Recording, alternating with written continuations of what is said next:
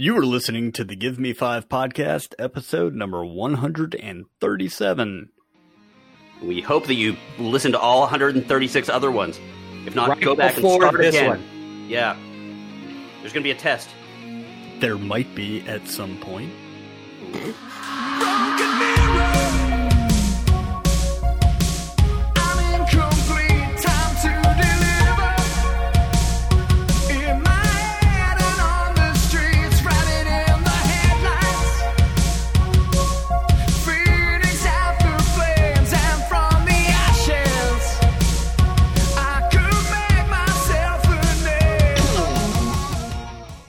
This is the Give Me 5 podcast, a semi-entertaining show about very entertaining things. We talk about pop culture, nostalgia, movies, and music.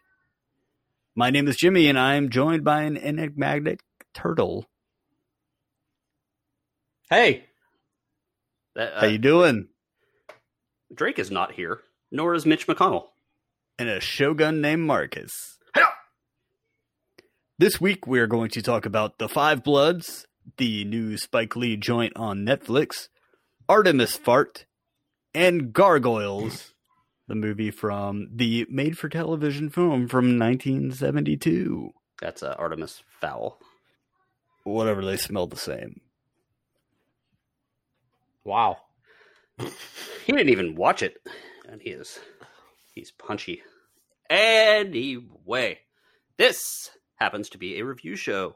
What we do is we watch things, we read things, we listen to things, and then we tell you if we think you should do it too. Although we don't hold you to that, because there are movies that we watched recently that in fact, last week. But there will be a test later. That I said were complete. All three of us said this movie is terrible. This movie is terrible. Don't watch it. And it was not good, and it's hilariously bad. And I've had multiple people contact me and say they're going to watch it because of our review. I mean, okay. We said not to, so it's not our fault. You do you, boo. Yeah. You do you. This milk smells terrible. Smell it. No. Misery loves company. Yeah. So definitely do not watch Knight Riders. No, actually, watch Knight Riders. Yeah, American. You know what? I'm tired of warning you people. You should just do it. Watch it. Yeah. Get it over with. Blame us. So anyway, we do reviews. We might spoil stuff along the way. Oh, we will. And there will be spoilers. You can't be angry at us, especially if you watch freaking Knight Riders and then you're like, oh man, that movie was terrible. Yeah, we told you. That's exactly what we said it was going to be. Yeah. So Not be even angry out about of spoilers. curiosity. Yeah, just don't. Yeah. Unless you can find the 17-hour version of it, at which point it might be a good way to pass time while you're stuck at home doing nothing. But anyway. We'll pay you to watch that. Yeah, and then you can be on the podcast and review it. Okay, so that's all I have to say here about spoilers. News. What's going on? Yes, sir. I have a couple of items for your entertainment. Some of it very entertaining, very excited. Entertain me. Yes, I'm going to. Rob, well, you didn't read My Best Friend's Exorcism. I did not. But you thought it sounded cool. Mm-hmm. And it inspired you to have us watch a movie, Deadly Friend. Which was more enjoyable than Knight Riders. It sure was. Well, screw you, Greg. The novel Horror Store by the author of My Best Friend's Exorcism, Grady Hendrix, has been optioned for a film. Nice. Oh. Now, Horror Store is a story that takes place inside of a, quote, IKEA type of store. Yeah, it's like a haunted IKEA. It's Horror Store without an E at the end, so they do the IKEA branding and name type conventions, which is actually pretty funny. Set in the Orsk Furniture Superstore in Cleveland, Ohio, where every morning employees arrive to find broken, jarring bookshelves, shattered, and glazed water goblets, and smashed Liripip wardrobes. Sales are down, security cameras reveal nothing, and store managers are panicking. So this is a book that I need to read. Absolutely. Yeah, I do. Once I finish his current book, the Southern Book Club Vampire Hunter thing, I forget what it's called. But once I finish that, I might have to move on to Horror Store. Speaking of haunted, you guys might hear the sound of voices echoing through my house. Those are absolutely not children. Yeah, my house is built on the disembodied voices. Yeah, it's built on the former location of a what is it called? We'll say a burial ground. No, I don't want to go there. I think I'm going to go with a child's daycare, and the ghosts of their happy times are echoing through the hallways. Or my child has a friend over while I'm recording. But you might learn that later when we actually review the children's movie Artemis Fowl. Yes, but I did see this thing about Horror Store. I am excited. I'm going to have to read that soon. Yeah, I had no idea that it was originally picked up as a series, which could work as well, but hopefully this is a popular film. It's well received, and we see a film adaptation of My Best Friend's Exorcism as well. Of course, I would love speculation. God, that movie would be so much fun to cast. So, snap decisions. No. Yeah, right. No, but what does Ethan have to say about snap decisions? He is even though it sounds like he's right in the next room or literally right next to the microphone, he is downstairs. And I'm now well aware of why my child always gets sent home with little letters saying he's really good in school, but he gets too loud when he's excited. You should give him a Ouija board. No. I have one more news item. Speaking of hypotheticals, Mr. Stephen King broke the horror internet recently with a tweet. Is that because of our review of him in Knight Riders? No. he angrily tweeted about us. He's like, these sons of bitches. I was on all of the cocaine. You try to act when you've taken that much. I don't remember anything. No, Stephen King tweeted just a few days ago, quote, the best novel idea I never wrote, parentheses, and probably never will, here's hoping, is I, Jason, the first-person narrative of Jason Voorhees and his hellish fate.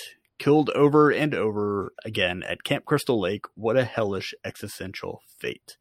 Now, the article does point out by some keen observers that Jason Voorhees actually only died once. It was the very end of Friday the 13th, the final chapter from 1984 before he was resurrected in part 6. Jason lives in 1986.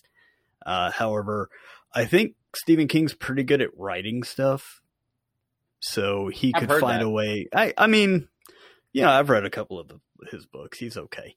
But what a way to breathe new life into the franchise.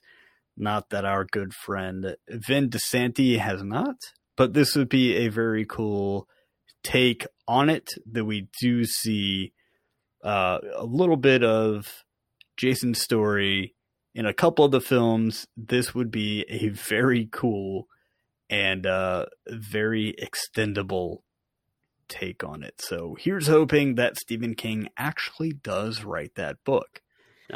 I want to take this. Oh, sorry. Go ahead, Rob. I was going to say, if anybody can help sort that out, maybe Stephen King can. He's coming to be like, here's $1 billion. Shut up. Let me make this movie. Yeah.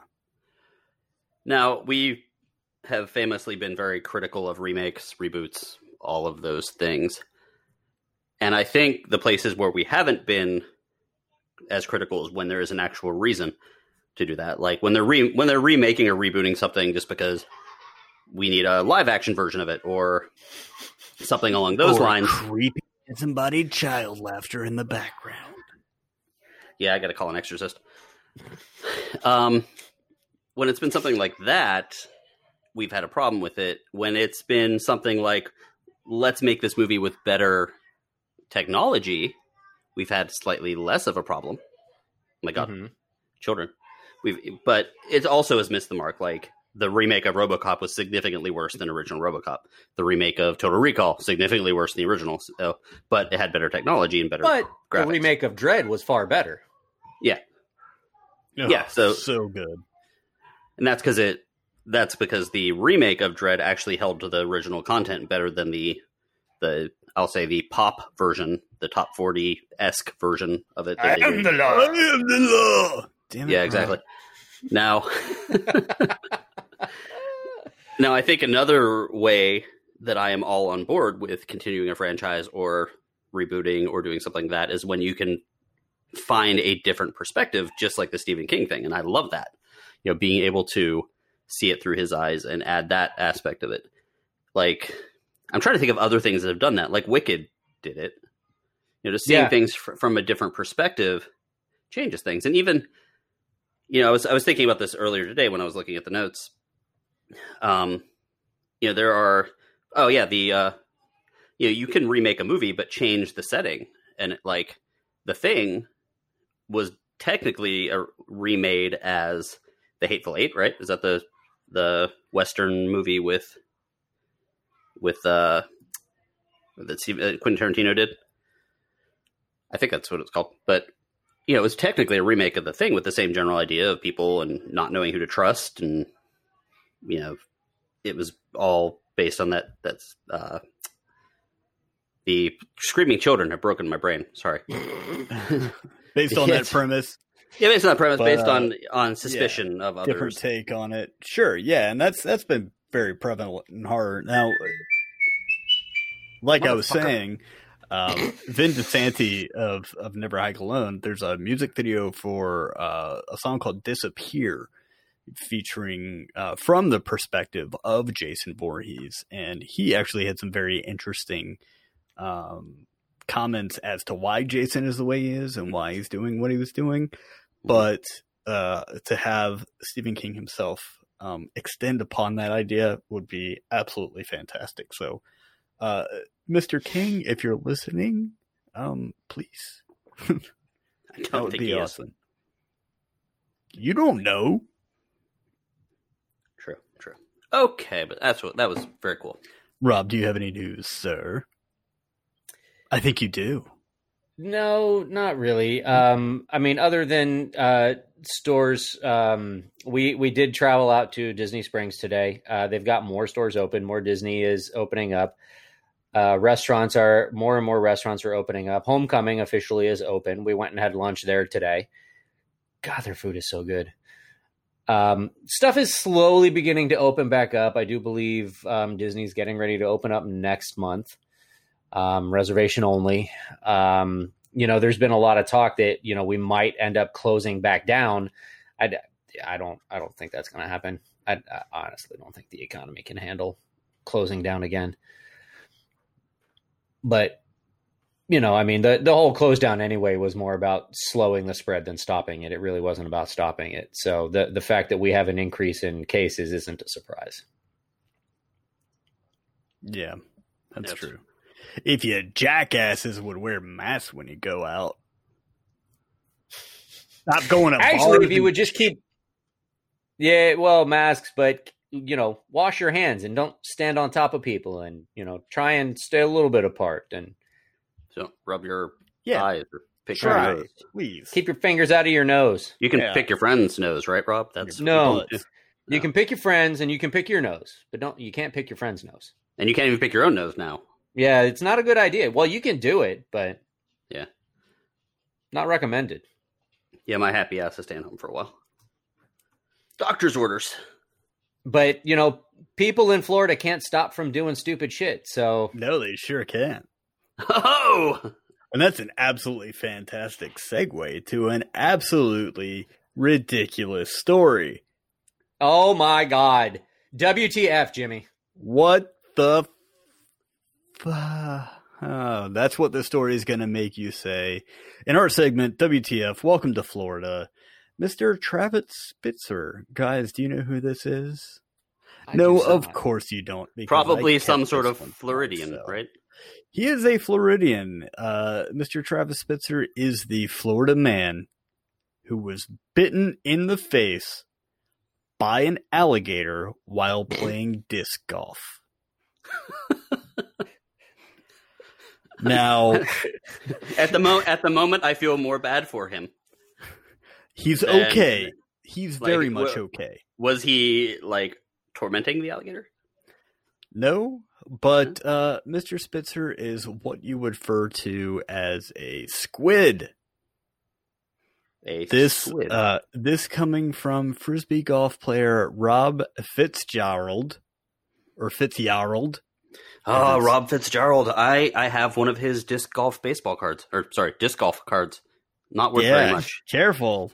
Yeah. He said in an interview with a local news station, quote, "The guys who do that are called," quote, within a quote, "squids. They do that and turn them in for money." So the Frisbee discs, probably offending a lot of people by saying that, cost around $18 each. And Ooh. People will typically charge about $3 to go into the water and retrieve the discs. They'll turn them for profit. That's exactly what Travis Spitzer was doing at 5 o'clock in the fucking morning. I do not get up for a lot. By a gator.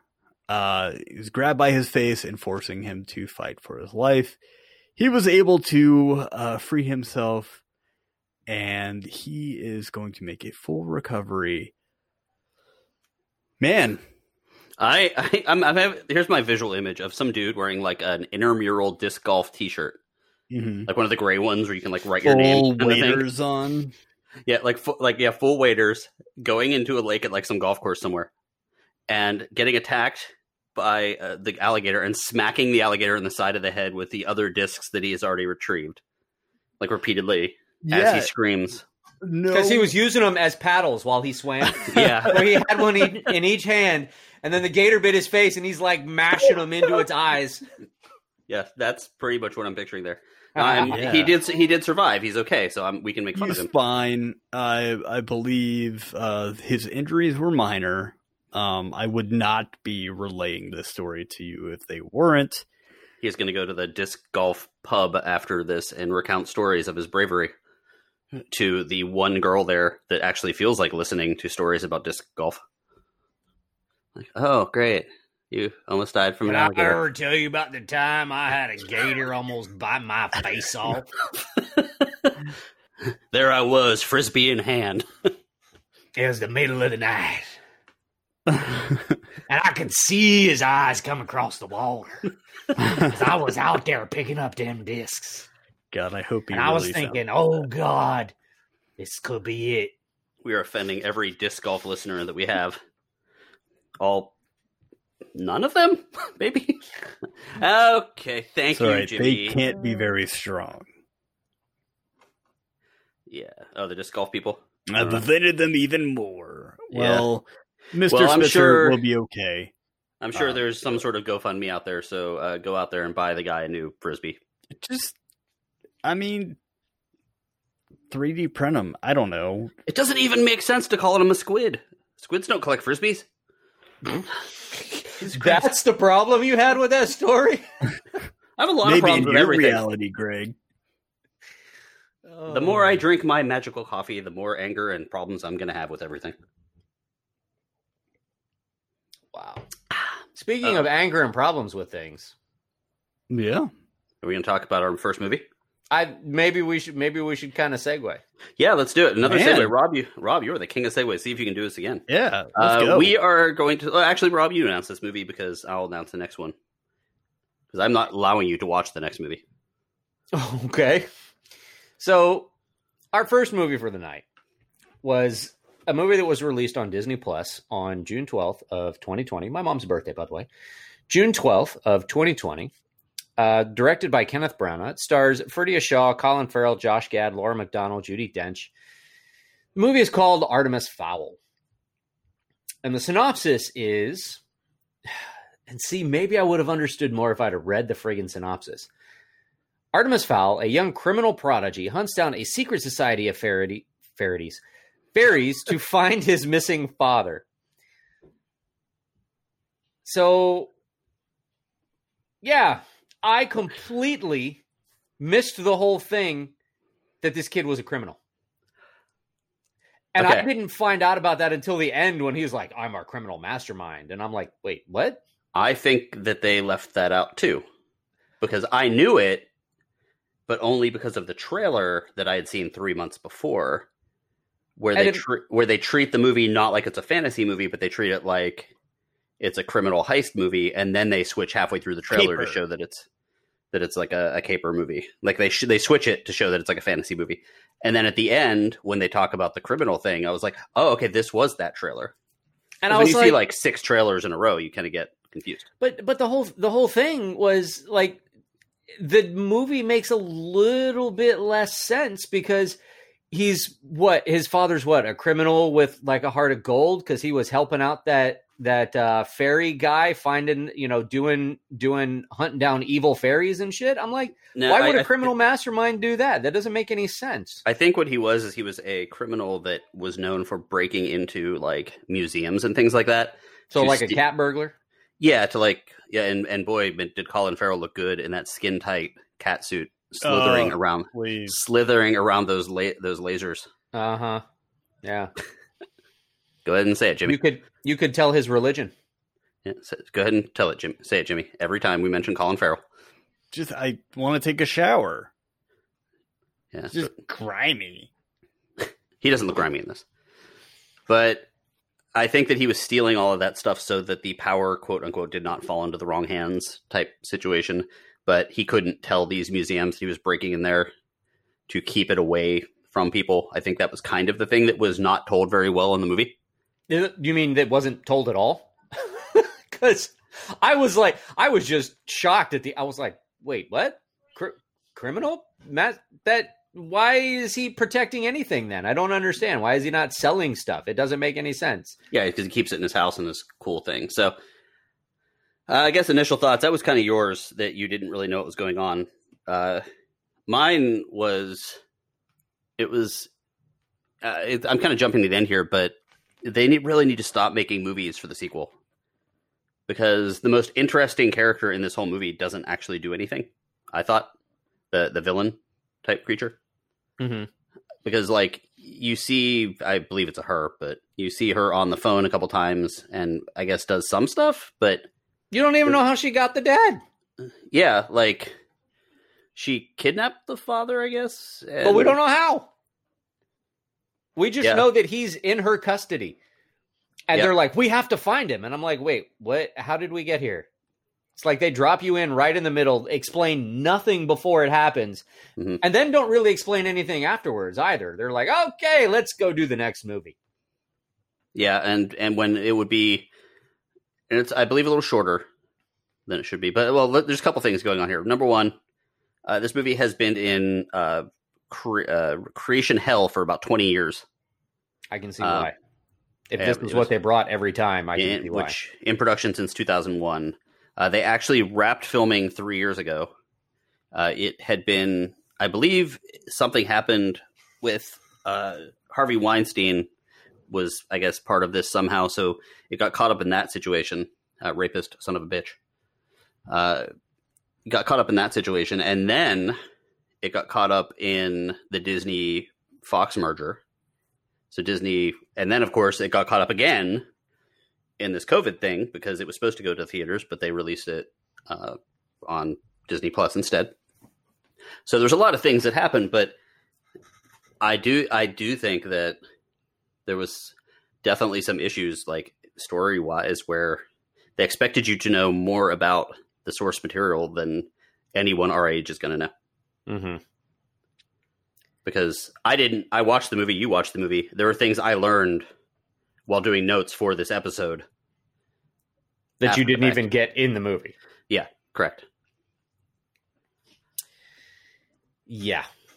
I felt that overall, I mean, I liked the portrayal of several of the characters, even if Artemis Fowl wasn't the best actor in the movie. I mean, I guess he's a kid, you kind of forgive that a little bit. Colin Farrell wasn't bad. Josh Gad wasn't bad. Took me a while to figure out that was Josh Gad. Yeah, well, I didn't recognize him at first either. At first, I was like, "That looks a little bit like Jack Black," because he's like it's Josh Gad if Josh Gad was playing Hagrid, basically. Yeah, basically, and it was. I mean, the portrayals weren't bad. I just think the story was really weak. They didn't really thread everything together all that well. Just special effects were great. Yeah, I thought the ogre looked good. I thought the time freezing thing was cool, but in all, yeah. I liked the style of the movie a lot. Like, particularly, I'm a big sucker for like underground caverns that have like antiquities and like secret hidden cabinets that open up with all sorts of like potions and stuff in it. Like, I love that kind of stuff. Mm-hmm. Like when they describe it in like the Dresden books, I love it when, just a lot of that stuff. And even walking through rides at Disney and Universal, when you see that kind of stuff, it's like, oh yeah, yay. So I thought that was pretty cool. I thought the fairy, Holly was her name. I thought she was awesome. She was good. She was a good character. She was. And yeah, but that was. But again, she was the daughter of the police officer, I guess, or the agent or officer or whatever it is that they call them. She was the daughter of the officer that was killed, and supposedly this criminal mastermind was friends with this officer of the law or whatever, mm-hmm. and they were working together. And it's like, really? Yeah. Oh, and Judi Dench is always good. Although, a movie is problematic when I see Judi Dench, and my mind wandered for about 5 to 10 minutes about how much I missed her voice on Spaceship Earth. When it's like a really hot day and you go on that nice cold ride, and there's that long little trek backwards down at the end of it. Mm-hmm. And she very soothingly puts you to sleep. And it's a good movie for when there's nothing else on and you've kind of exhausted trying to keep your kids entertained. My child did, in fact, like it. Mm-hmm. As you will hear our review, which actually I'll just go ahead and play that review right now. Well, since this movie was mostly made for kids, we are going to do a quick review with some actual children. Guys, we're going to talk about the Artemis Fowl movie which both of you watched not too long ago. Ethan, what did you think of the movie? I think it was really fun because it was all about magic and like Harry Potter, and Harry Potter is a really good movie, and so is this. Okay. Sophia, what did you think? I thought it was so because it was meant to be longer, since it didn't really have a part that it was that there was like 2 worlds, but the part with the 2 worlds that they didn't have, like, they had a war, but they didn't have a war with the whole of that world, of the second world, but in the rest of the other world, so it kind of made it a little confusing. Yeah, that makes a little bit of sense. What did you guys think about the fact that the bad guy, didn't do anything? Or they didn't battle the big bad guy? What do you think about that? I think it was kind of strange because they should have ended up seeing who the bad guy really was. Or else it wouldn't, or else nobody would understand it. What about you? Well, it was also a little awkward that they did it because they didn't do any events with him except look at him talk on the phone with the dad hanging from the chain. That's all they really showed with him. Just walking around. What was your favorite monster? It probably was the guy that we're just talking about, the bad guy. The bad guy was your favorite monster? Yeah, except his voice was kind of creepy. Yeah, that's the talking on the phone. What about you? I like the fairies. Like the fairies? Holly was my favorite. She's really cute. Okay, yeah, she was the fairy that was like a main character. The fairy, yeah. Yeah, what do you think of the big ogre? Ugly. Ugly? Yeah. Messed up the nice house, huh? Yeah, it was a nice house and they totally made like him, except not as ugly. Yeah. So do you think that you would tell other kids to watch this movie, Ethan? If they like magic and they like fairies and ogres, yes. Sophia? I would say the exact thing that Ethan would say, but if you like big, huge wars, that wouldn't be a good movie for you because it doesn't really have one.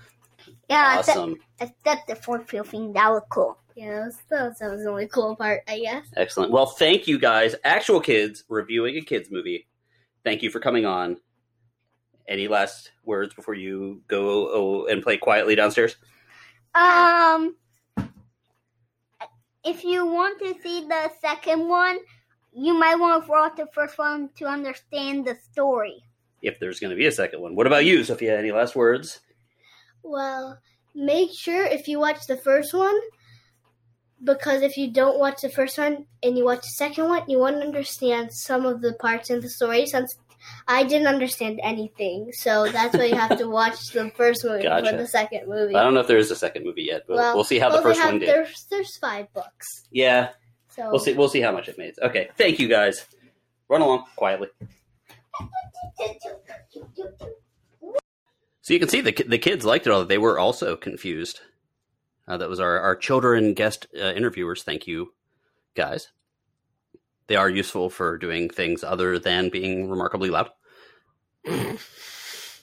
So that was Artemis Fowl. You can watch it on Disney Plus if you have nothing better to do. It really reminded me of a lot of those other fantasy movies that kind of came out after Harry Potter that really didn't do much, like the Sorcerer's Apprentice, and then there was the one with the Greek gods, which I don't remember a lot of them. Even The Lion, the Witch, and the Wardrobe, like things that were trying to piggyback Clash on of the Titans. Clash of the Titans, like trying to piggyback on the Harry Potter style movie because they needed something to fill that void, and nothing ever really took off. Now, we would be moving on to the next thing. Actually, we are going to move on to the next thing. Jimmy has sent us a message that he's going to urinate. And he's been in there a really long time. Yeah, this message came out probably halfway through the previous review, but I'm going to talk a little bit about Da 5 Bloods. Rob, I'm assuming you did not watch this movie. I did not watch this movie. But Jimmy may have. And there's Jimmy right there. Jimmy did start watching this movie. There. Welcome back, Jimmy. We are about to start talking. Oh, Did he just lick his hand? What the hell was that? He came back from the bathroom and licked his hand? Interesting. Well, that is one way of washing your hand, I suppose.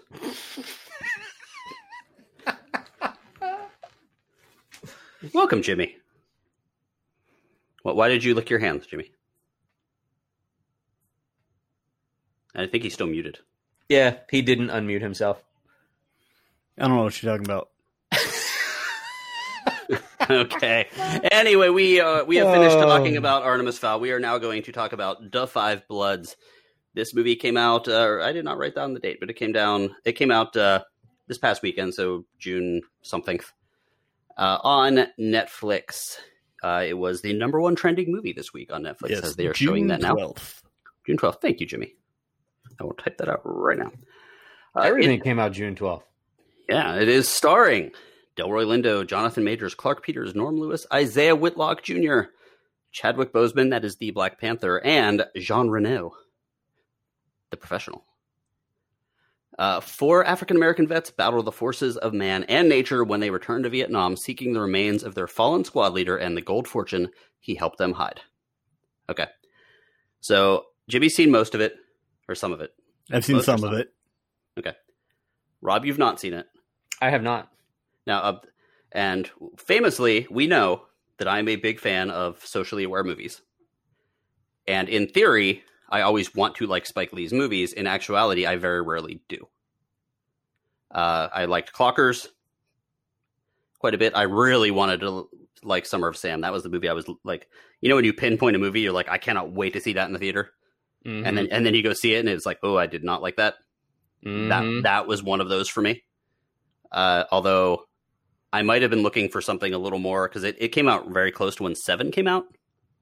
So I was looking for more like crazy serial killer type story. Right, yeah. And I got less of that. So I need to actually see that one again, because I was also very young when I saw it, relatively speaking. But anyway, so this movie, first thing I thought about while I was watching this, because it does start off with a bunch of clips explaining Vietnam at some point early in the movie. And they show some things. Yeah, some things I'd only ever seen pictures of.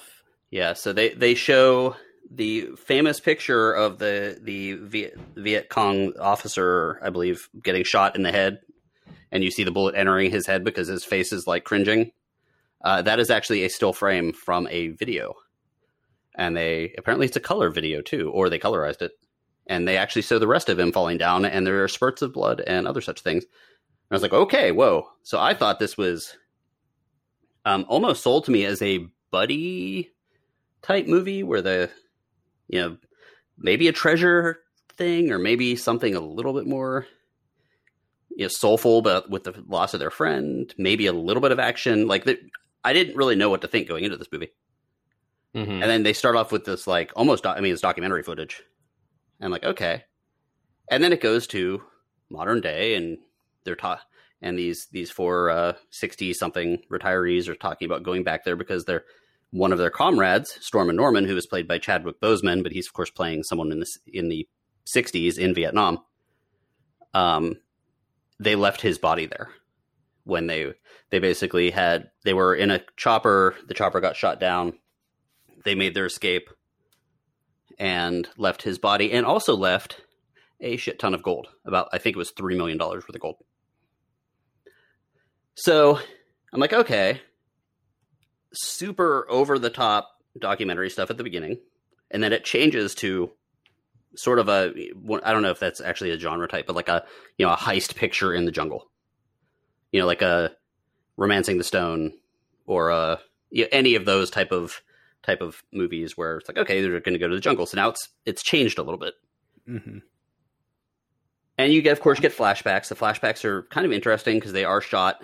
They actually make a big deal of switching the way the camera is shot on the screen. Like they slowly move the little bars in on the side, so it looks like older footage and it's grainy and stuff. And you actually see some of the stuff that happens to them. You find out how their compatriot died, which I won't say. Yes, and the very interesting thing about that really kind of pulled me into the to what I saw so far of it was that when they flash back, the 4 characters that we are caught up with in present day are the same age that they are. Mm-hmm. Yeah, so you see him in the flashback. Stormin' Norman, Chadwick Boseman's character. And that was actually done on purpose. I'm not sure if you saw that. That is one of the things I wrote down. The reason why this is from Spike Lee, the reason why the characters appear old during the war flashbacks is because it isn't a flashback, but instead it's the characters remembering the past. Therefore, they remember the past with their current age. It also symbolizes in their mind they're still in Vietnam and will continue to be at Vietnam, never fully be able to move on from that war. Yep. Which is actually very interesting. That part I liked. Very interesting. Once I figured that out. Yeah. Now, this is of course, a Spike Lee movie, so the race thing is definitely on his mind, which is fine. Because that's, if you're going to see a Spike Lee movie, you have to expect that, which is fine. There is a very interesting part there, and this is one of the things I actually liked about the movie, is that they are in Vietnam, and there was an actual real person that they have someone acting as her, but there was a radio operator that would say terrible things about the American government to the American soldiers there, trying to get them to defect. And in one case, they're talking to these black soldiers, and they're like, why are you fighting out here to give us the freedoms that you don't even have at home? Because these guys were sent out there to die at a larger rate than the white soldiers because of the way they did the draft on purpose. Mm-hmm. And they are trying to get freedoms, and then they would have to go home and still have to use different water fountains, because this was in the early 60s at this point, so none of the civil rights stuff had happened yet. And they're also there when this woman also announces that Martin Luther King was shot. And that's when these guys, in the flashback at least, are like, screw this, we're on our own. Like, they're not going against the American government. They're like, we're trapped down here. We've got enemies on all sides. Why should we just take this gold that's all here? So it's very interesting that Another interesting part, which was a creative decision, and first of all, the acting is excellent across the board. Every single person was great, but it was great seeing Delroy Lindo in another big role, because he's been on TV for a while, and he's awesome. And he never outright says it, but he's a big Trump person, he does say it. Okay, I guess I missed they that first part. gather in the gather for drinks, and it was one of those very weird movies where it was really loud and really quiet, and I was watching it at night, so I was doing the volume thing, so I missed a little bit of the conversation stuff as I was doing that. You could have missed that part, yeah. So, and he's wearing the red MAGA hat, and it's interesting because when they were determining the character, all the people were determining the characters. This original script was written for all white characters to be directed by Oliver Stone, and then it got pushed around, and how that happens. We just talked about it a few seconds ago. So that character was really disenfranchised, and when they carried it over to a black character who is, went off and fought for this country, came back, was spit on, never really reached what he thought his potential was. So he's disenfranchised by everything. So why not find something new? If he's that disenfranchised, why not pick someone that is out of the ordinary? And I thought that was kind of an interesting creative turn. And Spike Lee, in his credit, was like, look, people are like, oh, it's not going to be believable. You have a black guy wearing a MAGA hat. And he's like, look, one of my things my parents told me is that don't just say because you're a black person, you're not going to like something. He said, I was told by our parents very early on that black people are not one monolithic group. We don't all think alike or look alike. And it's like, so it's like, oh, making an interesting character that way. I thought that was actually kind of interesting. That being said, the problem I had with this movie in general is it checked every single box from all of these different types of movies I've mentioned. And it, weird crap happened out of nowhere. How far did you get, Jimmy?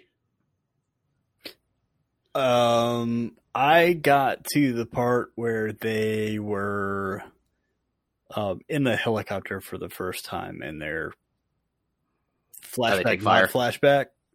Okay. Yeah. Gotcha. Okay, so they have not found the gold yet. Yes, they did. Okay, so... And then, Yeah, okay. So they find the gold, and this is... You'll see, you guys out there will see. They find the gold because the main character... Well, not really the main character. One of the character's sons has come along with them.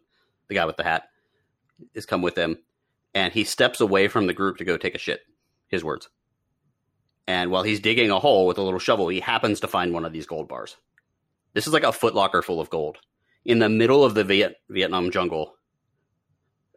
In a place that wouldn't actually make sense for it to be, because it's on the side of a hill, and this plane had crashed in a valley. And he finds a gold bar randomly while taking shit. And then, so that's one thing that pushes the story along. There's another part where there's a random snake attack, where it's okay, you're going to have a movie where dudes are in a jungle.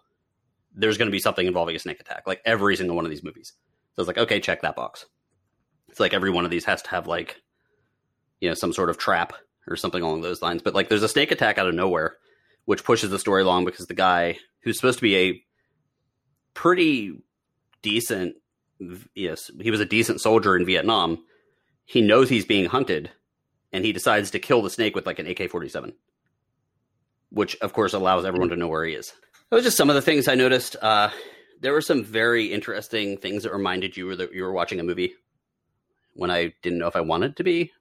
There's a part where that main character decides to start monologuing directly to the camera, a la Blair Witch Project. And it's a beautiful piece. It's well acted, but I was caught thinking, oh, wow, that's really well acted, because it's completely different than the rest of the movie. There's one point where a Vietnamese... So at a certain point, when they realize there's gold involved, there's a French guy that's trying to get the gold, and then there's a attack scene, and there's a bunch of stuff going on there, which is very on the nose. but that's Jean Reno, of course. There is a certain sequence where someone calls that character a baby killer, and they of course show an actual picture of a dead Vietnamese baby, like from like actual footage. It's like, whoa, okay. Like, it just pulls you out of this movie very abruptly. And I get what it was there for, but I think it would have actually the movie would have been more impactful if it just allowed itself to happen. Because it seemed everything was very disjointed with all these different types of movies together, and I almost was just more interested in the interaction between the main characters. It did almost have an 80s movie feel, where there was like these well-armed random people in the middle of the woods, and they never really kind of explain who they are. You just lots of like they minions just had and, very and nice arms, very toned. Yes, they just worked out. Like lots of AK-47s. So there's a lot of that type stuff, but people seem to really like it, man. Like I was looking at things and like, oh, it's genius, it's wonderful, and I'm like, it seemed rushed and unfinished to me. And it was one of those things. I'm like, oh, I cannot wait tonight. I'm going to watch that movie. And I was left That's cold. how I felt when I sat down expecting an hour and a half film, but I knew I wasn't going to be able to finish the 2.5 hours. I'm very much looking forward to finishing it. I don't know. Does it sound like it? It sounds like, from the way you're describing it, it's a victim of editing. Over editing. Yeah. I think. Like, it feels like there are a lot of parts missed out that they probably shot but didn't make it. Because the idea itself is an awesome one. It is definitely showing an aspect of stuff that we don't get a chance to see. And that's what I like about certain things. That's why that's why I read a book about, Germany in the 1500s once, because I knew nothing about it. Just those type of things. And I want to see something new and see things from different perspectives. But I think it just got bogged down on itself. So is it worth seeing? Again, everything is worth seeing these days. I'm actually kind of interested to see other people's perspective on it, just to see if I'm wrong. If you are a fan of The Wire, which is one of the best shows ever on television that I can never watch again because it's depressing as shit, one of the character Melvin is played by Isaiah Whitlock Jr., who was a state senator in that show, and he was well known for his famous line, "Shit." And he does it in this movie as well. And if you are able to see the credit after the credits, which is hard because it's Netflix, so it does jump ahead, at the very end of the credits, the entire cast is sitting in one of those, like, the little temples that you see in the middle of, like, the Vietnamese woods in, like, movies and stuff. The entire cast and crew is sitting in front of those, and they all do that line as like a little end of the movie thing, which is kind of awesome. So that's worth it if you can actually see that part. So that is Da 5 Bloods. And I have no good segue, Rob. It's because they stopped selling them a while ago. Selling what? Segways, you dunce. Oh, Segways. They didn't stop selling Segways. You can still buy a Segway. No, they've got the little rolly foot pad things now. No, you can still buy a Segway. You know who could have used a Segway? I'm looking. Us right now. These gargoyles that had wings but couldn't fly. Well, they did fly. You can. Once. Couple of times it was alluded to that, but it probably wasn't in the budget to show them any more than once, because when they did show them flying, it looked absolutely fucking stupid. You can get a Segway robot called the Lumo. It's an advanced personal robot. I don't know what it does. About your Segway joke. I am. Now, guys, the movie... The i2 SE personal Segway transporter, which looks like the old one, except it has 3 cases on it, is available for your work-life balance, Rob. Just letting you know. Because you much rather spend $800 on something rather than, walk. Yeah. Are you done? You done throwing a fit? I could be done throwing a fit. I'm gonna Mr. go ahead. Sassy Pants. Do your happy little gargoyle movie while I'm learning about the Lumo personal robot, which I will get and program to kill you both. I don't know. It feels like you're still. It has no upset. arms, but we'll figure something out. Yeah, okay, I'm done. I'm good. Are you sure? Pretty good. I'm sure. I'm positive. All Right. right. Fools are positive. Let's talk about gargoyles, people. Damn it. Let's. Picks that one up. We will talk about Gargoyles, and it's not the super cool animated series that you might think. It is the made-for-TV movie that was released on November 21st, 1972. Directed by Bill L. Norton, who has also directed episodes of Sequest 2032. And Kerwin, this is for you. Freaky Links. I'm going to draw some parallels here because I love doing that. And I will do that in just a second. The movie stars Bernie Casey as the Gargoyle, Cornell Wilde, Jennifer Salt, Grayson Hall, and Scott Glenn. I'm going to interject here when you mention Scott Glenn. That is our connection with the previous movie. We've been having this thing where every movie is connected to the previous movie and we don't realize it until we actually do it. Mm-hmm. Scott Glenn starred in The Right Stuff with Mr. Ed Harris. Ed Harris. Who apparently left the motorcycle jousting circus. Circus? Or whatever. Yeah, I think circus is appropriate. Circuit. That we go. Circuit to become Circus a star. is also acceptable. Yeah, to become a star and star in The Right Stuff. Again, with Scott Glenn, who is in this movie. So there we go. There's our connection. He made a fantastic recovery from being run over by a truck. He sure did. Completely obliterated, so much to the point that you didn't even see any body parts. Or blood. Or horse. blood. He was vaporized. No horses. So, guys, what are your initial thoughts about this television film? Holy God. I'm fairly certain that old man in the cabin was just making words up while he was talking. Uncle Willie? Yes. He was talking about the Native American rituals, and he was like, yeah, they had this ritual. It was not the Chonkachinko. I'm like, wait, the what? Pretty close, yeah. What was that? He did that when he was talking about the rattlesnake, too. Nakatikachico. When the rattlesnake startled the girl, he was like, that's 8 bubble point something. And I was like, I had to rewind that part multiple times because I was like, what did he say? Because I don't know a lot about snakes, but I've never heard something described like that. Yeah. Yeah, as an 8 bubble point something or other. Yeah. There were some very interesting parts in this movie, and there were parts that made me laugh because the dialogue didn't really make sense. Like the scene where he has the dad follow the lead gargoyle has the dad follow him into the cave, and he brings him into the cave and he goes, you thought you tricked me. And I'm like, no, you told him to come. What the hell are you talking about?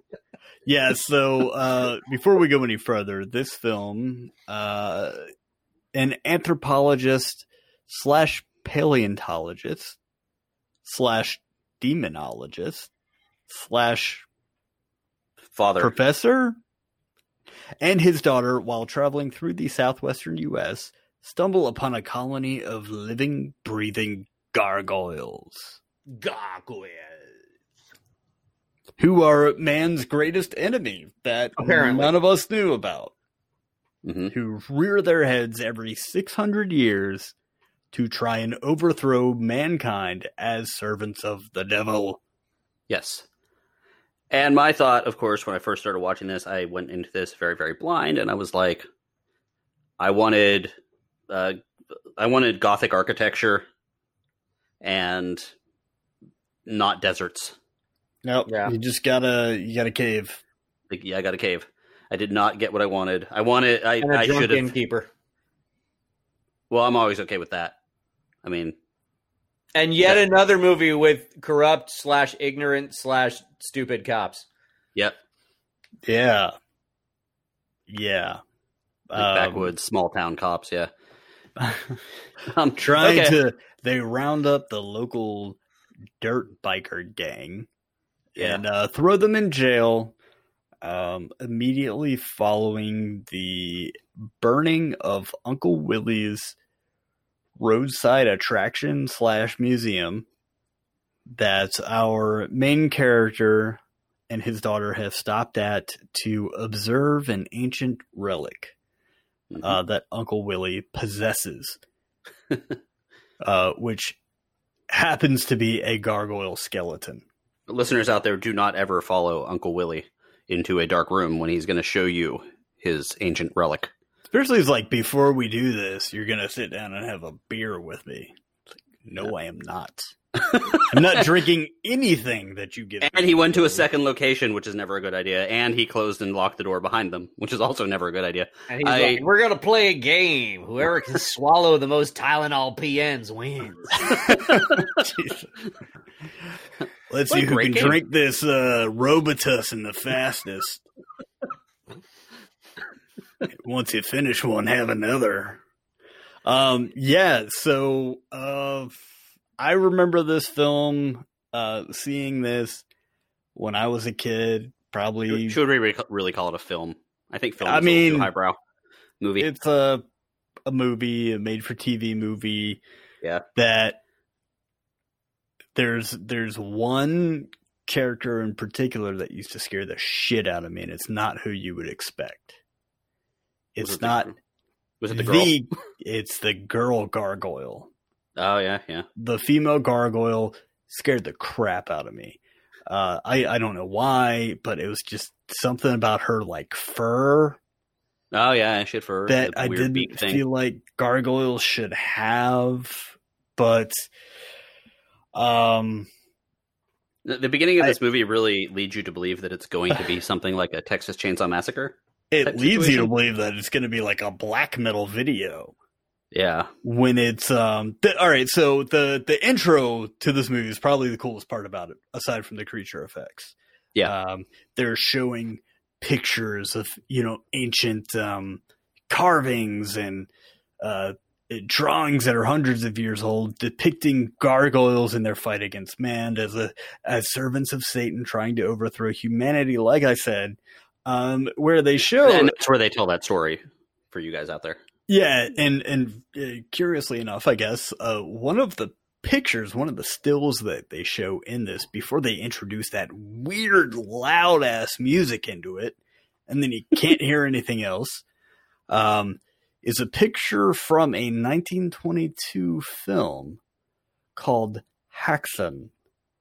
The English title is The Witches or Witchcraft Through the Ages. They show a black and white picture of a goblin / gargoyle. The parallels that I'm going to draw here are that Häxan, the 1922 film, Häxan is also the name of the production company founded by the creators of the Blair Witch Project. Well, I'm not done yet, Greg. That is still interesting. I did not know that. L. Norton directed an episode of Freaky Links, which was produced by Häxan Entertainment, based right here out of Central Florida. Am I allowed to go? Yes. Yes, you can. Okay. Because I'm done drawing parallels. But I was not just the parallels. I was the image that you were mentioning because I found it online, and I was like, "Oh, okay." Yeah, it's a weird silent film about witchcraft and Satanism and demonism or whatever. It's you can find it. It's online. To watch that and go, this was made in 1922. It's a little bizarre. The one demon guy actually looks like Etrigan, the demon from DC Comics. The design of it, sure, missing nose and sure. I'm sure I've seen a picture of him, but yeah. Okay, so let me. Hold on. So the thing I mentioned, like, it really seems like, I guess Texas Chainsaw Massacre had not come out at this point yet, but I'm going to make a little bit of parallels here too, because the beginning of this movie did remind me because of the going off into the desert, finding this thing. Now, I am in the middle of a book called, I believe, Shock Value, which is about the resurgence of horror from the 70s, 80s, 90s. And they do talk about the Hills Have Eyes. Yes, which was filmed, that.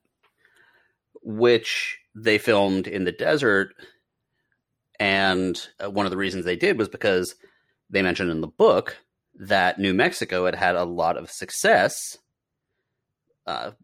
with bringing productions in there. And this movie is, I believe, one of those movies that they're talking about.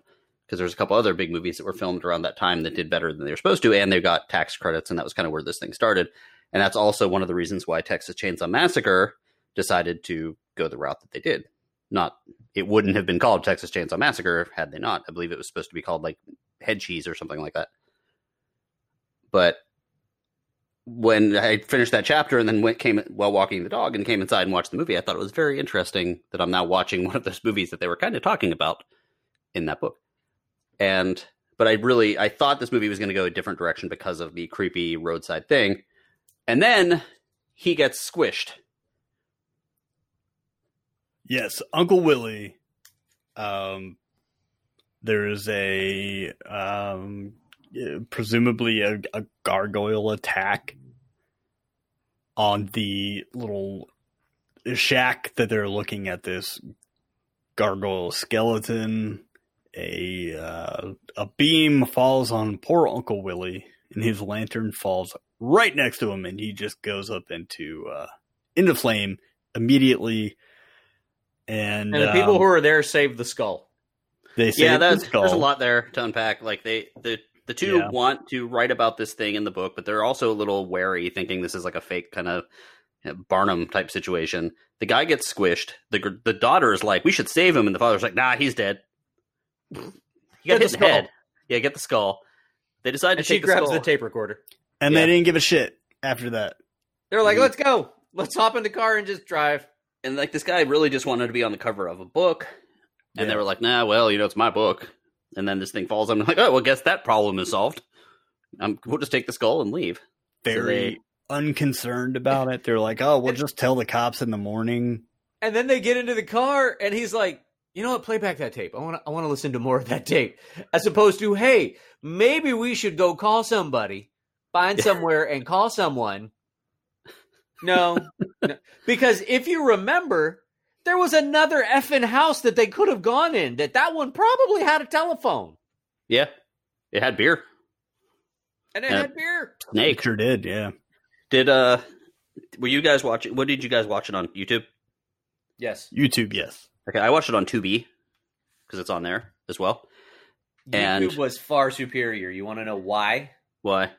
Because in the middle of the movie, it had some glorious 1970s commercials. Oh, see, that would have been great. I didn't see any commercials. Tubi had regular commercials, and right as they were throwing the skull into the trunk, it cut to commercial, and it was a commercial for a hatchback.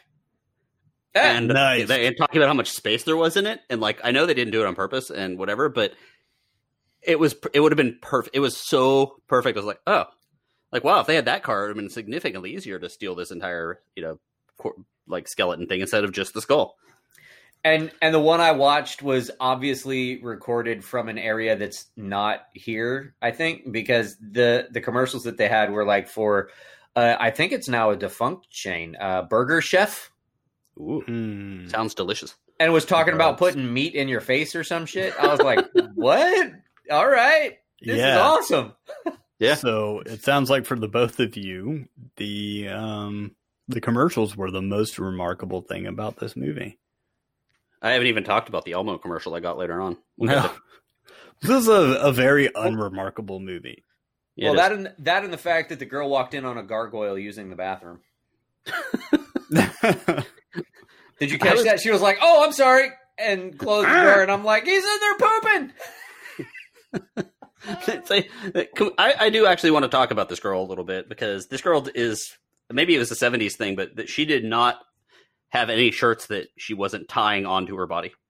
every single one of her shirts was involved some sort of giant knot in the beginning. In the middle Yeah, I think that was a 70s thing. Even when Walking they're around in the bathing suit top or whatever and the pants. Yeah, with like they're knot in the middle. Before the whole Uncle Willie incident, they're talking about her dad's book and stuff like that, and she even says something to the effect of, "Oh yeah, you're gonna put my sexy pictures in there or something." I'm like, ugh.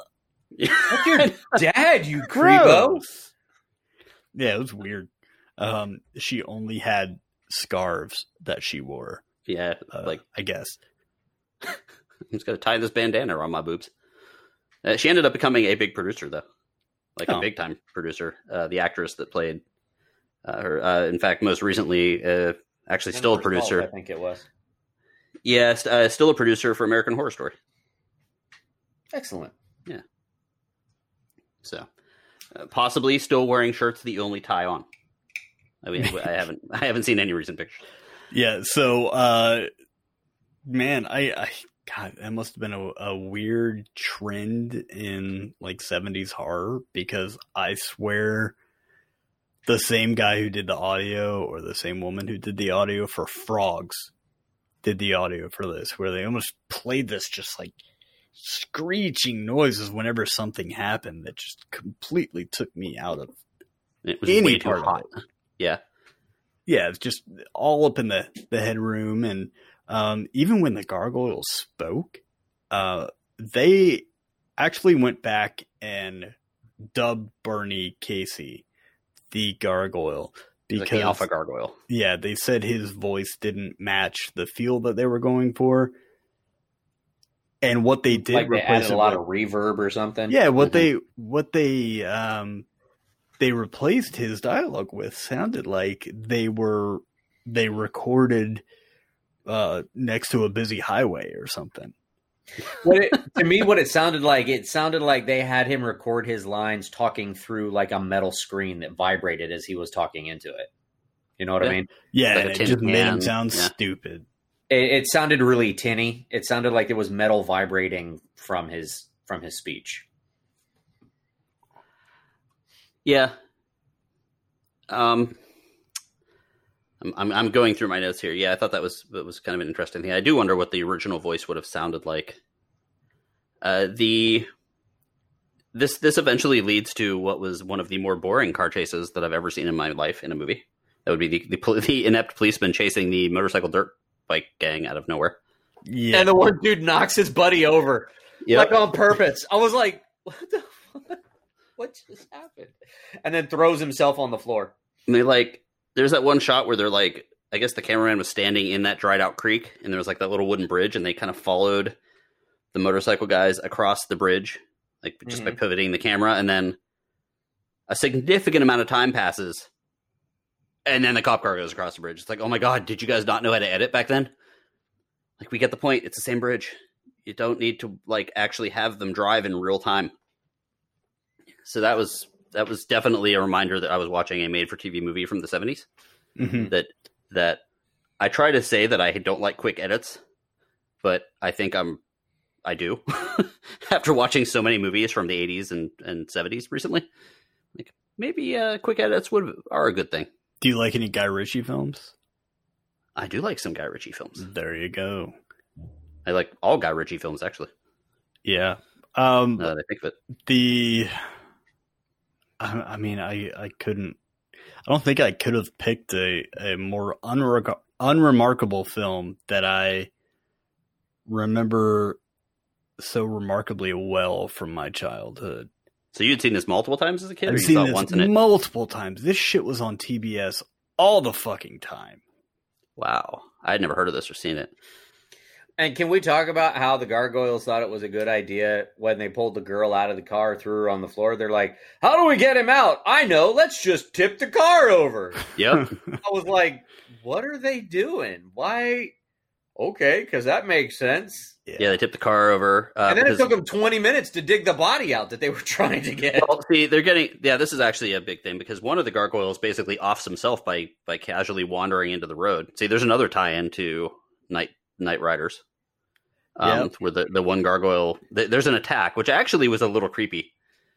a little over the top, where the one gargoyle punches his way through the door and kind of creeps his way up the foot of the bed, and whatever. And then one of the gargoyles offs himself. So now the writer father weird relationship with his daughter guy has the ability to, I guess, bring a body to prove that the skull was real.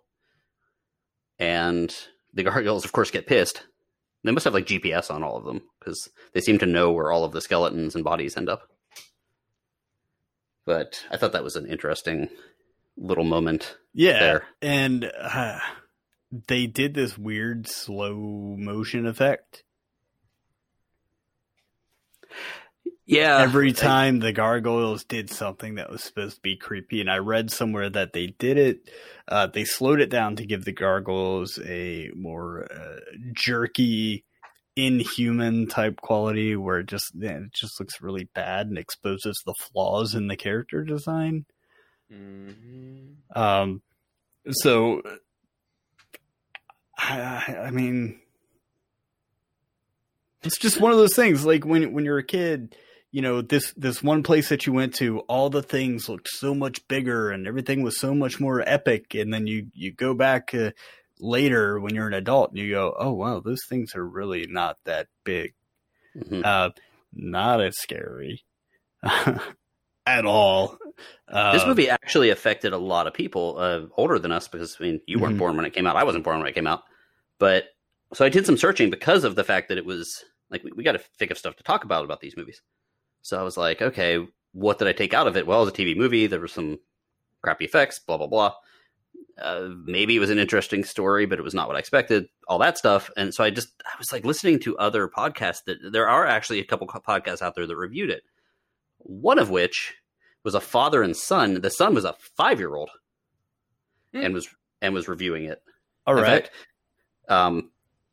And they were talking about how the reason they knew about this movie, so I guess I would assume the guy is about our age. They were saying that he kept on saying Grandma loved this movie and said it was the scariest movie she ever saw.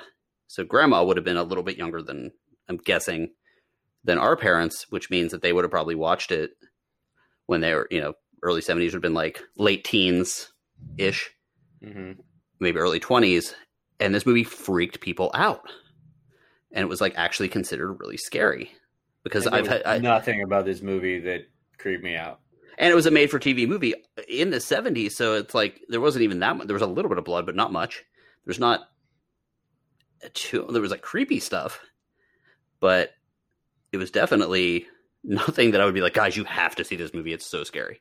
Mm-hmm. It was, but Jimmy thought it was scary when he was a kid, and this guy's mom did, and a bunch of other people. Yeah, I couldn't. We'd be flipping through the channels, it'd be on, and I had to stop and watch it. Did you remember most of it? Yeah, I did. I guess things played out differently in my head. It stuck with me. It kept me awake when I was a kid. That's for sure. Well, there's a part where people don't understand what's real and what isn't when they're kids. Yeah. I mean but I want to get to unless you guys have more to say about it, other than the very obvious, the big gargoyle human fight. Where there is a couple things real quick. Yeah, the woman hanging from the. Sorry. No, the very obvious when the gargoyles kind of launch themselves at people, they're very obviously jumping on trampolines. Yes, yeah, which was just that shit cracked me up. But I did like the woman hanging from the pole with no clear sign of how she was killed. Yeah, she was just immediately after he said, "We mean you no harm. We just want to live in peace." Mm-hmm. Yeah, and then someone's like, one of the dudes like screams and is like, she's up on a pole," or whatever he says, and it's like within their peripheral vision. He's like, she's like 4 feet. She's like 4 feet away. Yeah, thank you. There's a woman hanging from the pole. The exact line is, "Hey, there's a woman hanging from the pole." There, thank you. And it's like they could reach up, maybe on their tiptoes, and see it. Like, how did they not notice that? First of all, and that was the point when it immediately cut to an Elmo commercial where Elmo was singing a song about washing your hands for 20 seconds. I'm watching this thing at like 2 a.m, being like, wow, this commercial is absolutely not in the right spot, unless they were hoping some goofball podcaster talks about it afterwards. But that, yeah. Sesame Street wins. Yes. And then I also noted, then let's go to the final battle here, Jimmy. Bring it in. So, the biker gang and the demonologist, author, instructor, whatever, they team up to go rescue his daughter from the clutches of the gargoyles. And there's calamity ensues. The gargoyles pursue, they get the jump on the gang. The trampoline. Got it. Okay, cool. Thank you very much. I'll be here all week. Rob just rolled his eyes. That's all right. I did too. And they just kind of, the gargoyles, I guess they claw somebody to death. Yeah. So there's. I thought it was funny that the lead gargoyle threw the father in that pit that was probably like 2 feet deep. He's like, "You get in there," and I'm like, did he really think that was going to stop him from following? I was like, what? Yeah, the gargoyles. When they were in the cave, I was like, what? That just with their comically small wings that don't work till the end of the movie. Yeah, but in rescuing the paleontologist's daughter and destroying all the 500-year-old gargoyles' eggs that one of the bikers sacrifices himself for to do. There's some backstabbing between the gargoyles.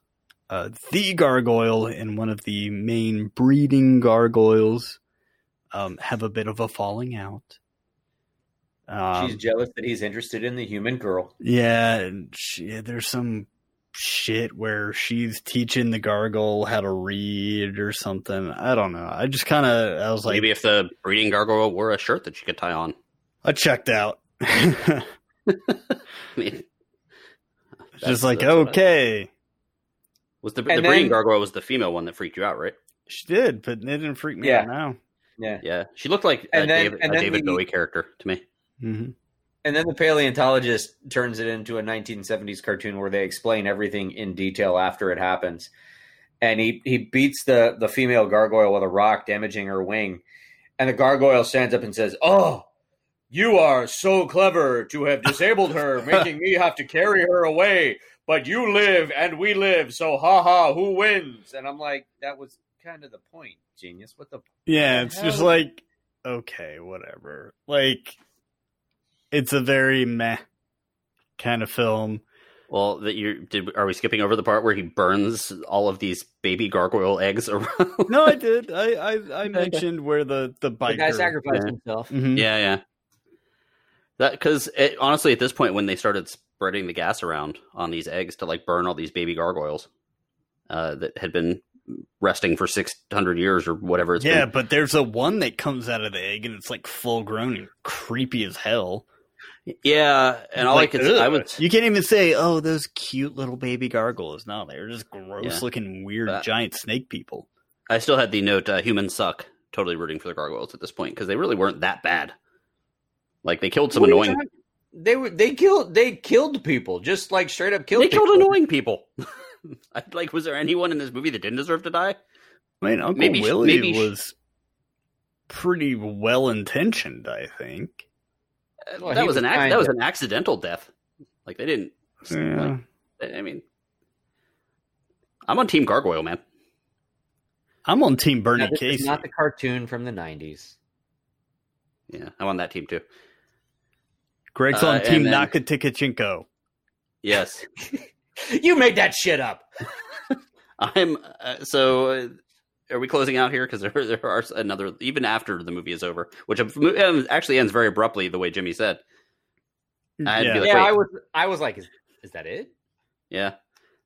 There's a couple little things here that I noticed. One, this was one of those movies where the credits ran over like video of the people like smiling awkwardly and doing stuff next to them. I was like, okay, I hadn't seen that in a while. Oh yeah, it's not since opening of Gilligan's Island. Yep. So this the creature effects were Stan Winston. Stan Winston and Ellis Berman. Yeah, and I'm pretty sure this actually won a Best Makeup Effects Emmy back then. During the Primetime Emmy Awards of 1973. Oh, so you have all these notes as well. I sure do. Outstanding Achievement in Makeup. The 1973 Primetime Emmy Awards, it beat out Dr. Jekyll and Mr. Hyde, Kung Fu, The Waltons, The Red Pony, and Wide World of Mystery. Which we will never cover on this movie, any of those, I hope. Please no. I'm going to pick The Waltons. Oh, God. I ain't watching that shit. Yeah. I did some research on the Tuesday night movie phenomena, which is weird because they actually reinstated the Tuesday night movie / Sunday night movie was what it became. It was Friday night movie. In 1972, it became the Tuesday night movie, which is when this came out. So it was a Tuesday night movie. Mm-hmm. And they did reinstate it this past month in May. Or last month in May because of everyone being home bored. And they played a few, I think, two Indiana Jones movies and a couple other movies like that. One of the things that they tended to do during these movies is actually treat them as pilots for an upcoming TV series, which is why the show just ends with at least 2 gargoyles alive. Like the original Hulk movie would have been one of these, where they eventually turned it into a TV show. Mm-hmm. And there was a thought that gargoyles could continue as a TV show. I'm glad that did not become a thing. Yeah. Who knows? The world could have been a better place. No. Yeah. No. Like the creature effects in this were pretty remarkable. I think they were the most remarkable part of this movie. Definitely for 1972. Yeah. Do you guys have any more thoughts on this? No. At all? Oh, well, we got to answer our usual question, I think. Yeah. Should this movie be remade? I say, hell yes. I agree. With an updated story. I think this movie could definitely benefit from a remake with like you said, an updated story, updated script, and updated special effects. I didn't have a huge problem with the story. I thought it was kind of a cool premise. I think if they stuck to that intro, by better story, I just mean better scripting. writing, better scripting. Yeah, I completely understand what you mean. The intro for me got me really hyped up watching this again. I'm like, oh man, this is gonna be fucking badass. It's gargoyles against humans, and then it was just kind of like they're just kind of pushing each other around. Like there was no great. The gargoyles didn't have any great powers aside from jumping on trampolines and flipping cars over, which the three of us could probably flip over a Mini. But hey, we could try it. Rob, what are you doing? Greg's got a Mini. Let's go over to Greg's house. Let us not. I know where he lives. We can take that guard out easily. But yeah, I think it could. I mean, they took a film like The Hills Have Eyes, which we talked about in 1977. They remade that. They updated it. That was pretty awesome. And I think they totally could with this as well. So I think I agree. I've seen a lot of these like stories of like Native American weirdness happening in New Mexico recently, and everything from chupacabras to other various other myths and things like that. And I think that this movie could actually be turned into something like that very easily, and they could actually make it super creepy. Yeah, so I would see that. Stop remaking stuff that was good. Start remaking stuff that was terrible. Yeah, it's a good idea. Yeah. So you were talking about the creature effects. Why were you doing that, Jimmy? Well, I'm doing that as an homage to the great work that stop putting your hands on your head when I do. Okay. That's getting kind of weird. Mine are on my head too. Aw. Heyo. So as in kind of an homage to the work of Stan Winston, creature effects as that's what got me started in computer graphics. I wanted to do creature effects, and I thought these, as we said, were pretty damn good for the time. So that got me thinking, what were some of the other really good full body creature effects that we've seen in films? Now, what I'm talking about are any character from a film that is completely made up, right? So it's wearing a bodysuit of some form or another, and Rubber, latex. Yeah, anything and like that. stipulation here is it can't be a robot. So, although yes, there was a person inside of the R2D2 costume, Or C-3PO. C-3PO, they were robots. Oh, but see, C-3PO to me is a little bit less obvious because it wasn't he wasn't actually inside a robot. He was inside a costume that looked like a robot.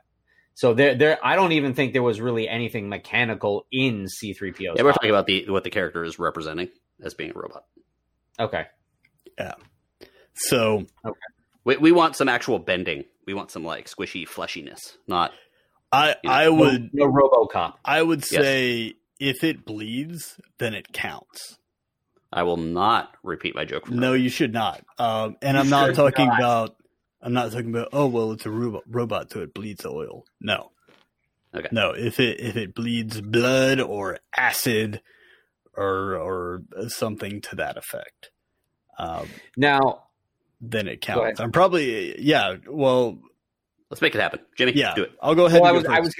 was gonna say that we do have some special guest list tonight. Oh, yeah. We sure do. And we will forgive because this list kind of, or the requirements for this kind of like evolved throughout the day. So for anybody who submitted a list to us, we will forgive any. Hell no. Would they forgive us? I We'll had a forgive very- everyone, but I had a very Matt. clear thought in my mind Mhm. as to what mine were. So actually, the submissions that I got pretty damn good. And I got two as well. I got submissions from two people as well.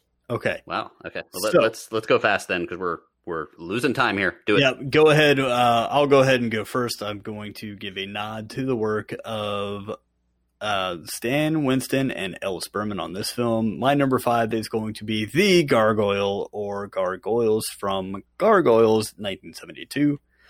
Number 4, Doug Jones, who we might hear from later, as Pan, as pretty much any other character in a Guillermo del Toro film. Number 3, The Guyver. The suit in that was absolutely bananas.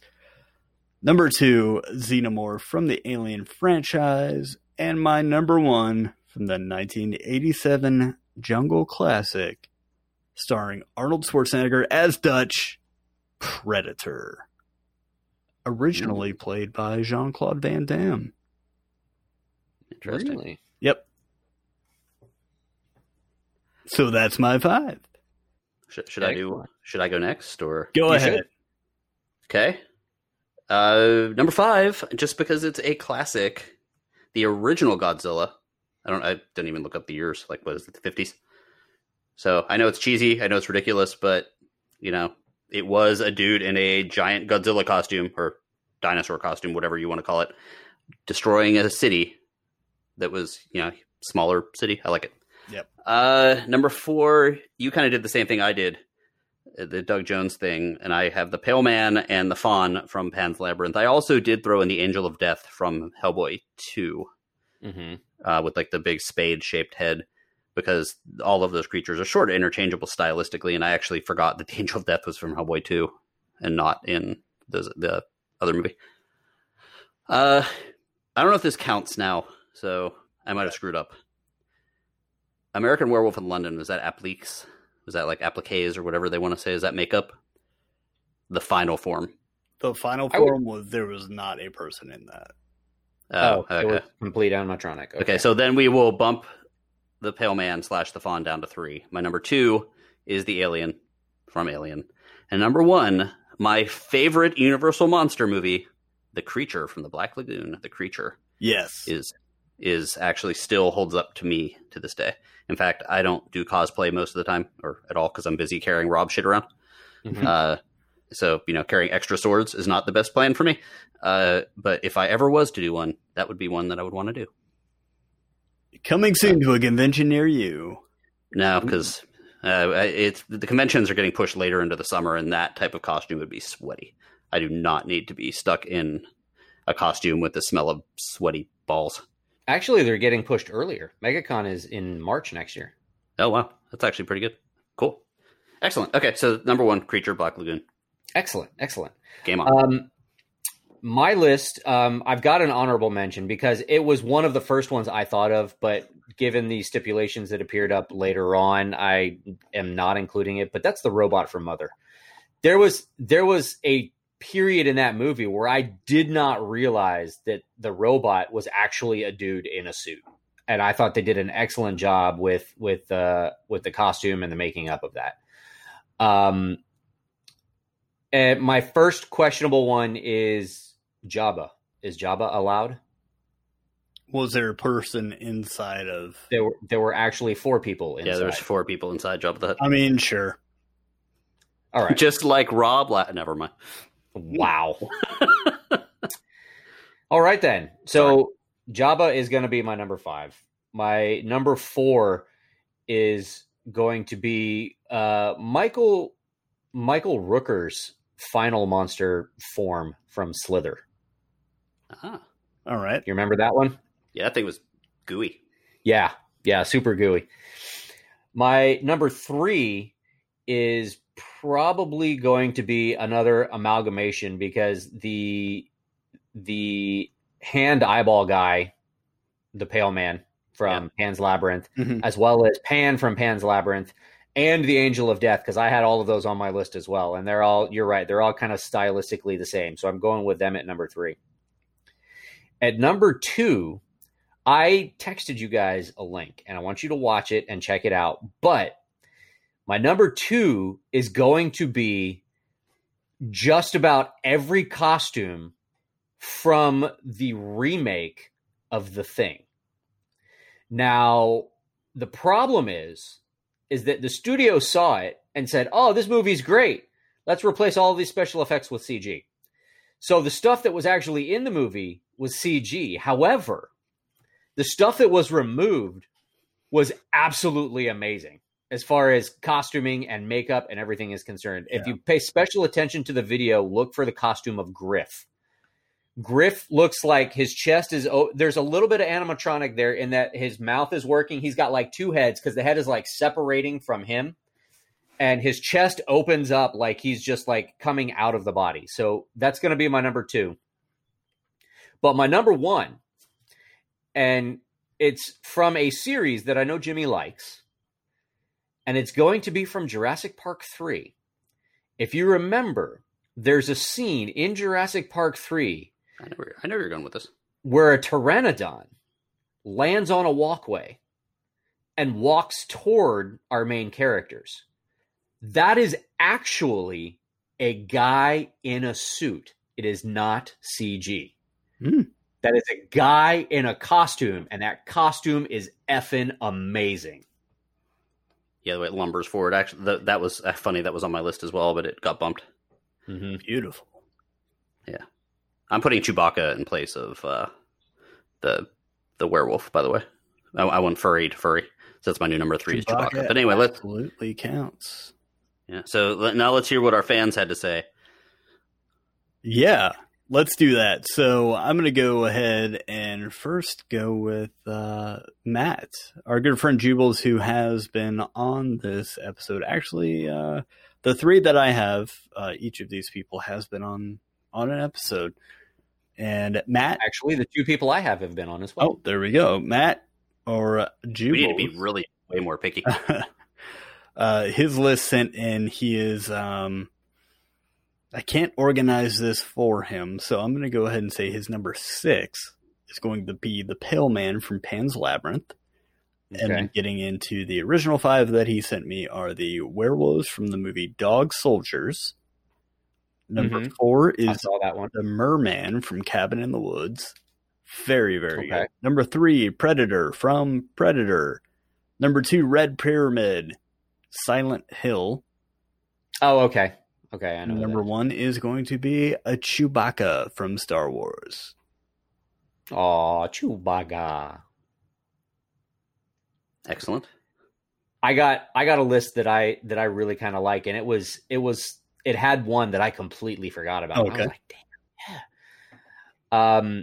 This comes from Asian Jimmy, who, if you remember, guest starred when we were talking about the hopping vampires from Robo Van- Vampire. Yeah. Which we would not have understood if it wasn't for him. Thank you, Asian Jimmy.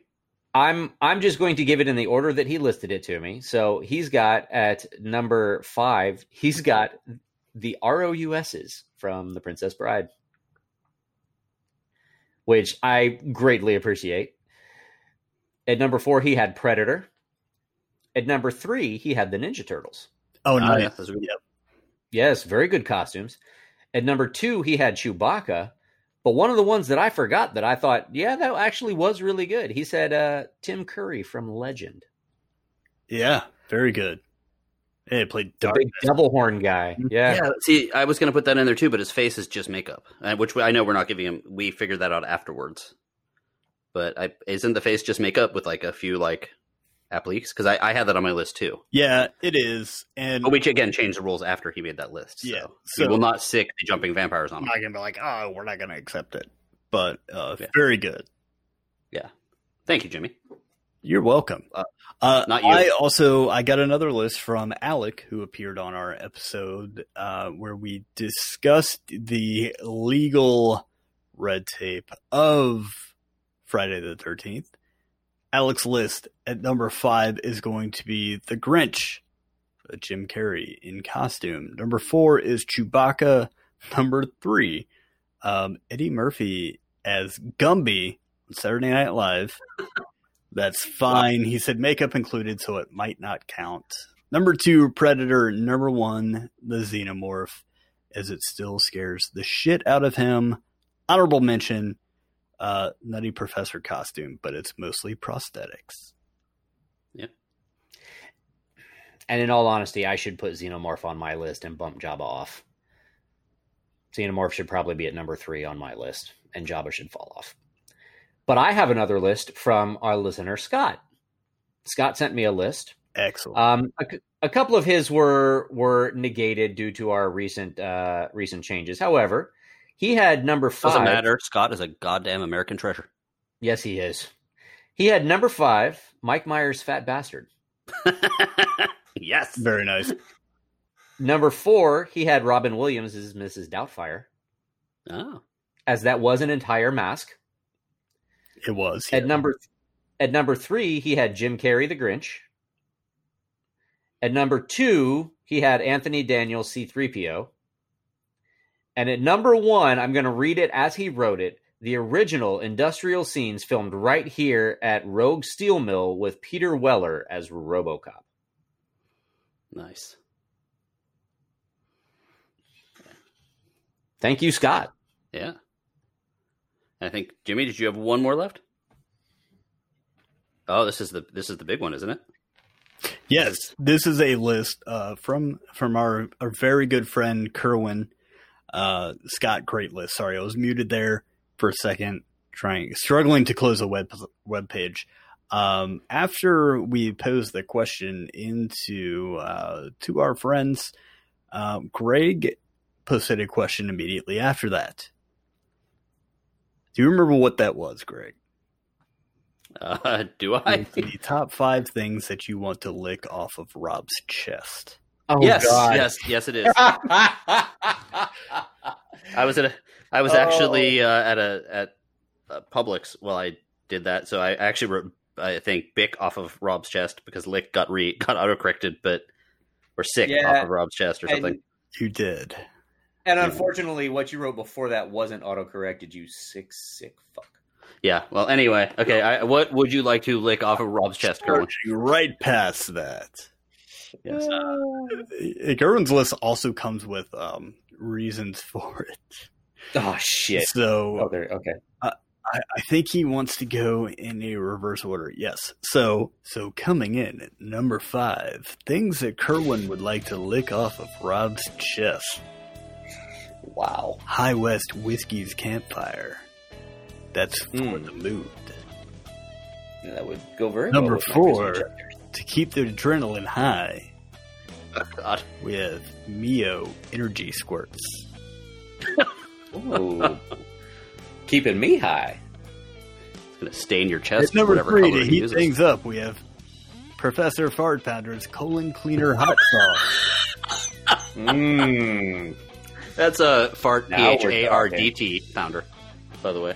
To cool it back down, we've got Mediterranean Mint Gelato, which is like his favorite thing in the world. At that point, it would just turn to water and melt off my chest. And number 1 is Rob's very own frosting. Rob's famous frosting. Rob Frosting at number 1. Kerwin, my number will be in the comments below. Thank you so God. much, Kerwin, for adding some levity to our conversation. Did he have a monster? No, he costume thought this list? was much funnier, and I think it was. It was much funnier, but he actually knows what he's talking about when it comes to monster costumes. Yeah, he sure does. No, he did not. But Well, I learned my lesson to not be a dipshit in the chat because that dude will pick it up and run with it. Yeah, and it has ruined all of those foods for me. He cracks me up. Well, And eventually, at some point, for anybody who is interested, we will be opening up the chat to select groups of people. Yeah, In the we're future. thinking about doing a Patreon. We've talked about it. We just have to figure out the logistics behind doing a Patreon. But we definitely know it will involve entrance to our super fun chat room where we talk about all this fun stuff, and probably being able to request movies and offer up other things. So just keep an eye out for that. It's going to be soon. eye out for some as soon as we get off our butts. That's Cool. What's next, Rob? Well, I've got 2 movies that I'm considering. Would you like to do another monster movie? Or would you like to do some Rowdy Roddy Piper action? Ooh. See, the problem with some of these movies is that good movies make for bad podcasts. Bad movies occasionally make for good podcasts. The past 2 bad movies have made for great podcasts. So what would the monster movie be? The monster movie would be, assuming we can find it, 1980s Alligator. that sounds amazingly bad. I think we should do that. I think we should. Then we will save They Live for another time. Yeah. I think we should save They Live for its very own episode. Yeah. Probably a good idea. That is a gem. Freaking gorgeous movie. Anyway, if you would like to weigh in on what you would like to see us do, if there's anything I thought he you was would going to like, say what you would like to lick off Rob's chest. if you want to weigh in on what you want to lick off my chest, you can reach out to us at the Give Me 5 pod. Or wait, is it the Give Me 5 podcast? No, at giveme5podcast at gmail.com. You can find us on Facebook by searching for the Give Me 5 podcast. You can also find us on Twitter and Instagram at Give Me 5 pod. Please, guys, help us out. Leave a review. You don't necessarily need to say what you want to lick off my chest in the review, but, maybe it'll help. I don't know. And as always, you can buy all of your sweet Give Me 5 podcast branded merch at our store, either linked from our website, giveme5podcast.com, or going to giveme5podcast.threadless.com. Excellent. Very good. And thank you for listening, and I'm sorry.